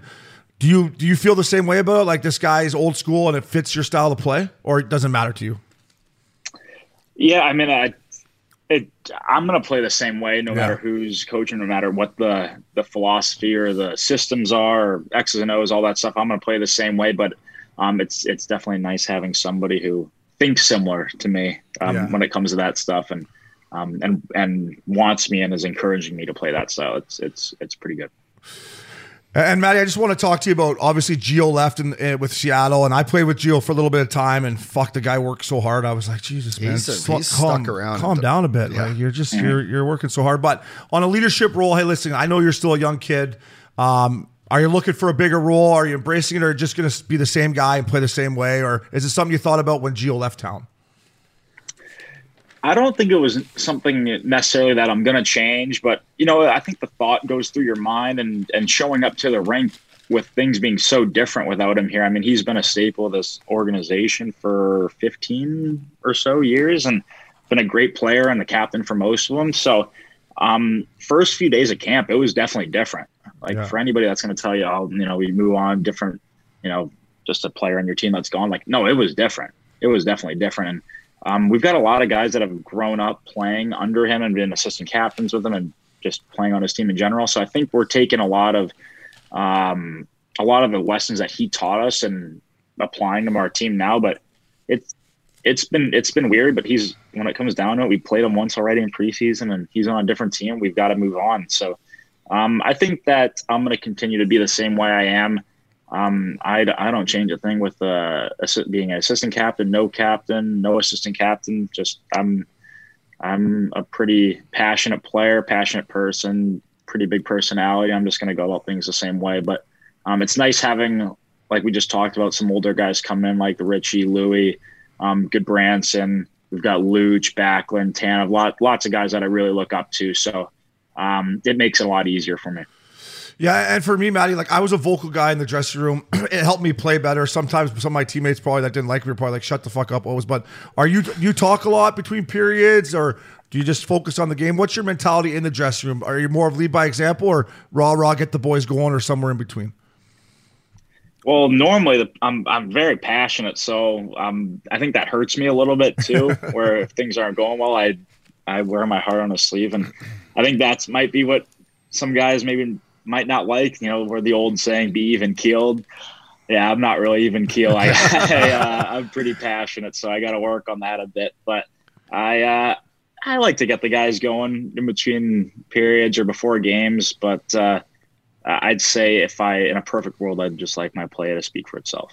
Totally. I always like just, knowing that fucking you're always engaged. If you're chirping, and chirping to your guys and chirping tunes and, getting up, fucking dancing, throwing the fucking stick across the room. There was nothing I hated more. In sewer, I'm all over the boys. Yeah. So you gotta be. That's different though. That's a little different. I'm glad you brought that up, because playing two touch and sewer guys builds relationships on teams too, right? 100%. I was better friends with Patrick Hornquist because we tried to sewer each other in Nashville in every soccer game. It made us a tighter knit two guys that played together, because I wasn't letting them off the hook in the two touch game. Like, I want to jump into Olympics because it's a huge year. Yeah, we just talked about it and fired up. I mean, this is finally exciting. You watched your old man probably play in the Olympics. You've never had a chance to. For younger guys out there, it's, it could be a dream come true to wear your jersey. We looked up and down, Team America's lineup. It's stacked. You got to be excited for a year with Olympics around the corner, and that you guys are getting the chance to go. They haven't mentioned any names as far as the U.S. bringing 3 guys yet, but can you share some of that excitement knowing that you guys are headed over there? Well, I think that it's definitely in the back of my mind, and I'm sure a lot of other players' minds, to have a chance to compete for a spot on that team. But I think at the end of the day that we want to win. I want to win in Calgary right now. And if you play well and you win some games and you produce and do everything, you're going to have a chance to compete for Team USA. But I think that the opportunity for myself to play in an Olympics where I got to see my dad play in person once and clips of 4 times, it'd be pretty surreal. And if I had the chance to do it with my brother, play on the same team as him, potentially, a couple shifts with him or whatever, like I don't even know where that would rank at the end of my life when it comes to proudest moments. So it's definitely an honor to be in a conversation for a spot right now, and just got to work my ass off, because that's ever since watching Miracle at a young age and watching my dad in Torino in 06, it would be it would honestly be the one of the proudest moments of my life. And there's really nothing like wearing the USA jersey. I played World Juniors and under 17, under 18, even though they're way less impactful than the Olympics. It's still very, very, I'm very proud to wear that USA jersey every chance I can get. So if I can get a chance at this, it'd be unbelievable. Yeah, I actually fired Miracle on about a month ago. I don't know why. I was fucking running out of shit. I fired it on. It still fired me up. I was like, I'm Canadian. It's the best. I was like, fuck, here we go. I wish I was out there competing right now with the boys. But Matty, we appreciate you taking time during camp to come on here, buddy. We're big fans of you here at Mr. Curfew. Me and Updog are pulling for you and your boys in Calgary. And you wanted to say something about our boy Broadway, Jimmy Scoops. Yeah, I just think that I would say there's probably 2 stories that stick out to me about him that show how much we looked up to him first. I remember him playing in the it would have been before the Final Four, so like the Sweet 16 and the Elite 8 or whatever it was in college hockey, and they were playing in St. Louis against Colorado College, where Jaden Schwartz was playing at the time. And I think, if I can remember, I think Colorado College might have won, but I remember being so excited for Jimmy and Kevin both to come and play for BC. And meanwhile, my dad scored 500 goals at this point and has been, an unbelievable player. But we looked up to Kevin and Jimmy, and I just remember being so excited and being able to see them the day before, going to their practices, being around Big Kev and the rest of their family. And those are very, very, very exciting times as a youth hockey player, and looking up and going to Boston and seeing them play, seeing Kevin play at Nobles, and just following them throughout their career, and, kind of throughout them getting drafted and everything. The amount of support that we had for them and how much we looked up to them was way more than he's ever going to know. And, it's just they're very important to me and my brother as hockey players, and obviously as people. But, and then another one of my favorite stories, how much he kind of just like cared about, the people that grew up with him in Boston, cared about me. And I was playing at the US team, and I was in the under 17s, and you guys know how it is. You fly in late, you get there, you kind of scramble for dinner if you get in too late. And I remember they're playing Detroit on, call it a Friday night, and Thursday they land very late.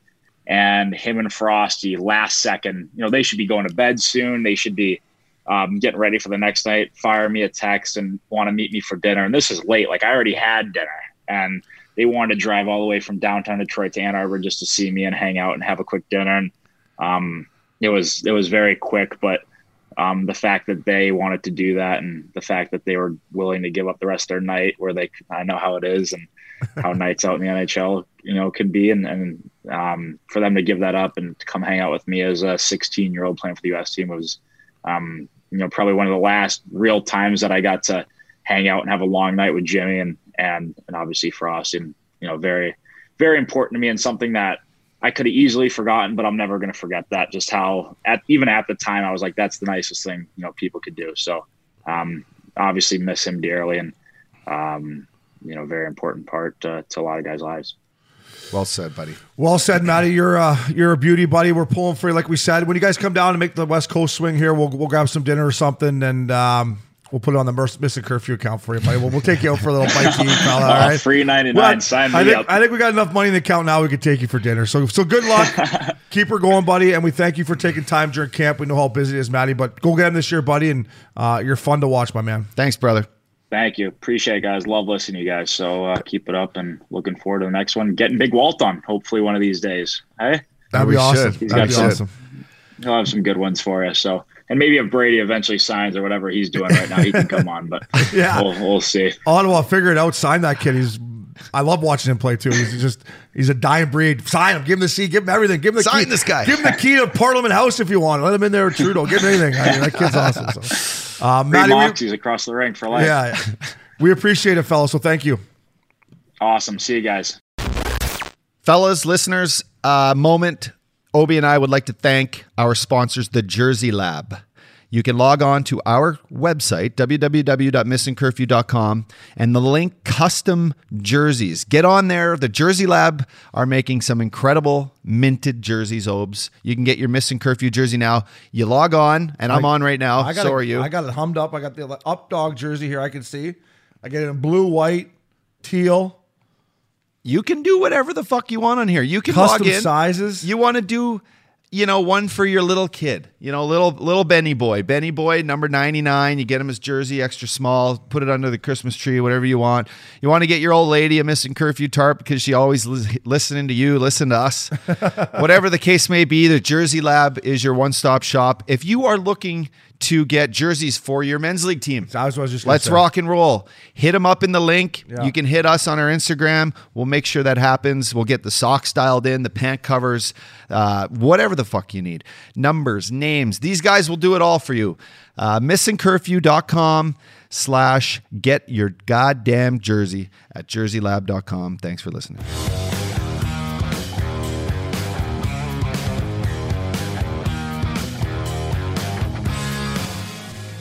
Up Dog. Thank you to Matty Tkachuk. Tkachuk? Is that Tkachuk? Tkachuk. Our boy Joe DeMarco. Our boy Joe DeMarco heard us say it before. He didn't like it. I saw a funny fact, actually. I'll tell you this. I saw Joe DeMarco at Bristol Farms yesterday.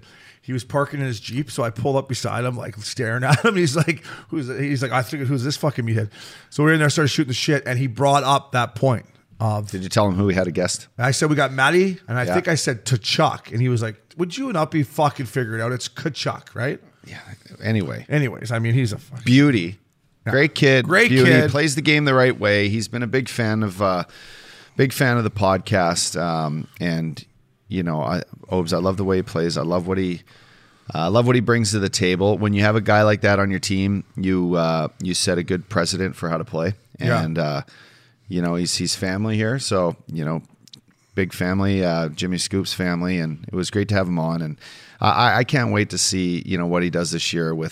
I know he's a passionate guy, and he said that. So his play in Calgary, I'm expecting big things, and then I can't wait to watch what could be a brother combo and a good one on Team USA. Yeah, I mean they're both going to be on there. They're both locks to get on there. If you ask me, I loved everything the kid said. I mean, I got to know him in Vegas that weekend when I saw him, and then obviously we saw him at Jimmy's service in Boston, and I've stayed in touch with him. And the point he said about when he made the NHL at 18 years old and being around a locker room his whole career, and his dad taking him places, like that really sunk into me, because when I first walked into the dressing room with the Anaheim Ducks, I had Getz and Pears and Pens, but it was Chris Pronger, Scott Niedermayer, Teemu Selanne. I was like, holy fuck, So thank you to him. Up Dog, you're the man. We got fucking regular season hockey next Tuesday. Tampa Bay, Pittsburgh, Golden Knights, Kraken. We're going to do a preview show next week. Hockey's back, Uppy. I can't wait to talk about it with you, buddy. Great job. Let's go tee it up. Yeah, birthday week. Let's rock. Oh, yeah. Happy birthday, brother. We're going to Austin City Limits. Another fucking music thing. God damn, you're trying to kill me, huh? This is 3-3. You're fucking trying to kill me, buddy. But happy birthday. Welcome to the 38 Club. Sucks, bud. Thank you. Yeah, happy birthday. Love you, Up Dog. Love you too.